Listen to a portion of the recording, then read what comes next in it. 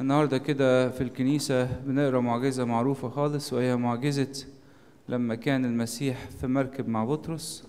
وبعد كده في المعجزة ديت بطرس كده جت لحظة أدرك فيها إن المسيح معاه في المركبة، ولما أدرك اللحظة ديت كده قدم شهادة حلوة، قال له يا رب كده أخرج من سفينتي لأني إنسان خاطي. كنت عمال أفكر كده في المعجزة ديت امبارح، عمال أفكر كده في الفكرة بتاعت إن إزاي إن المسيح إلهنا معانا وفي حياتنا وفي بيوتنا، بس ساعات كتيرة الواحد فينا ما بيحسش اللي هو حواليه. كنت لسه امبارح كده بقرا في مذكرات أبونا لوقا اللي كانت في السجن لما اتسجنوا في الستينات، نزلت كده بالإنجليش فكنت بقرا فيها. لفت نظري حاجة عجيبة. أبونا لوقا بيقول جيهم البوليس أخدوه كده في نص الليل، ولما راح السجن بيقولوا كان 3 في سجن في أوضة صغيرة، وكان يعني الحمام في نفس الأوضة. بيقول كانت الريحة وحشة لأن مفيش طبعا الفلاشنج ولا الدرينش بتاعة الباث رومز. فبيقول اللي هو ال3 دخلوا طبعا تعبوا ما بين الريحة وما بين المكان الصغير ومش قادرين يتنفسوا، لدرجة اللي هم لما كانوا بيأكلوهم كان يدوهم طبق واحد. فبيقول إلا كنت بحط العيش على رجلي عشان ما يلمس الأرض، عشان نحاول كده نشوف هو كان يعني نقدر ناكل مع بعض. بس هو بيكتب مذكراته في نفس اللحظة قال حاجة عجيبة قوي. قال بس ربنا ستر عليا خالص، لأن كان ساعتها عندي واحد كده، كان عنده واحد في البيت أمريكاني، وقال الحمد لله البوليس لما دخل فتشوا كل بيوت الكهنة التانية وقطعوا كل المراتب وشافوا كل حاجة. أنا البيت عندي كان عندي واحد أمريكاني جوه، لو كانوا طبعا شافوه كانت تبقى مشكلة في الوقت دوت. وكان معايا فلوس كان ناس عطيها لي عشان يشتري بيها كنيسة، فقال لو كانوا فتشوها كانت تبقى مشكلة كبيرة، واحد أمريكاني وفلوس دي تبقى مصيبة. فكنت وأنا بمال أقرأ كده قلت يعني الواحد قاعد كده، ممكن واحد كده يبقى عنده مشكلة مادية كبيرة قوي، ولكن يلاقي ربنا مبارك في حاجات صغيرة، يقدر كده في البركة اللي ربنا مددها الصغيرة دي يقدر يشوف ايدين ربنا. بطرس ما شافش ربنا غير لما معجزة كبيرة حصلت. بقية الوقت المسيح بيوعظ وبيتكلم وقاعد وموجود ولا حس بيه. حس بيه امتى؟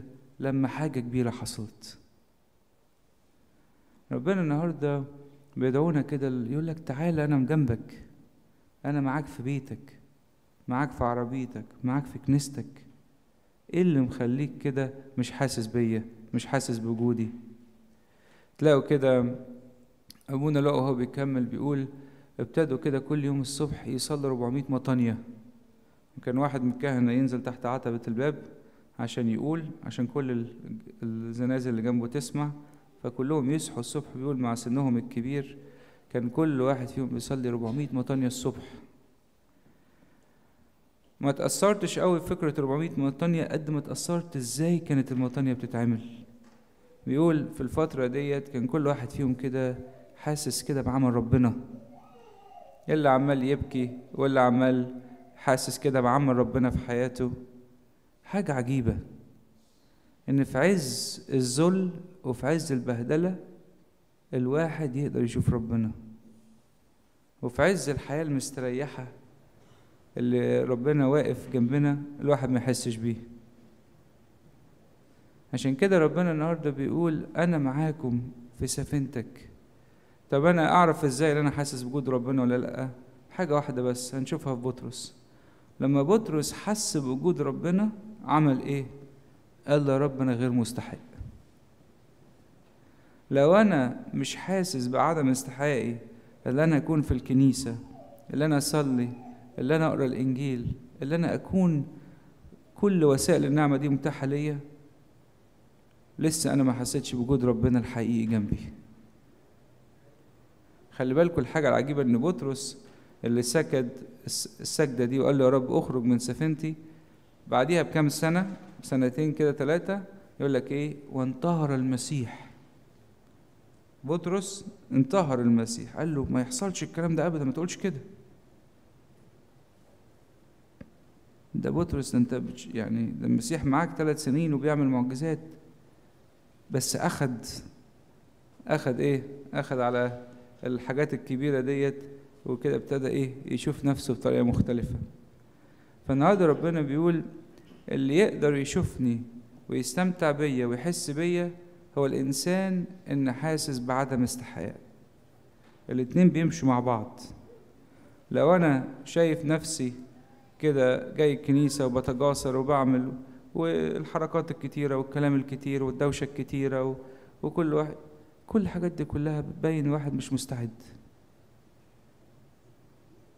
اللي يجي الكنيسة كده وحاسس كده قد ايه هو فعلا ما يستحقش يخش الكنيسة، ما يستحقش كده يقف قدام ربنا، هو دوت فعلا اللي حاسس بوجود ربنا. ربنا يدينا كده النهارده واحنا في القداس كل واحد فينا كده يرفع قلبه ربنا ويقول له يا رب خليني اشوفك، خلينا كده على الاقل لو مش قادر اشوفك احس بعدم استحقاقي اللي انا اكون واقف كده ايه في حضرتك. ولهنا كل المجد الدائم الابد، امين.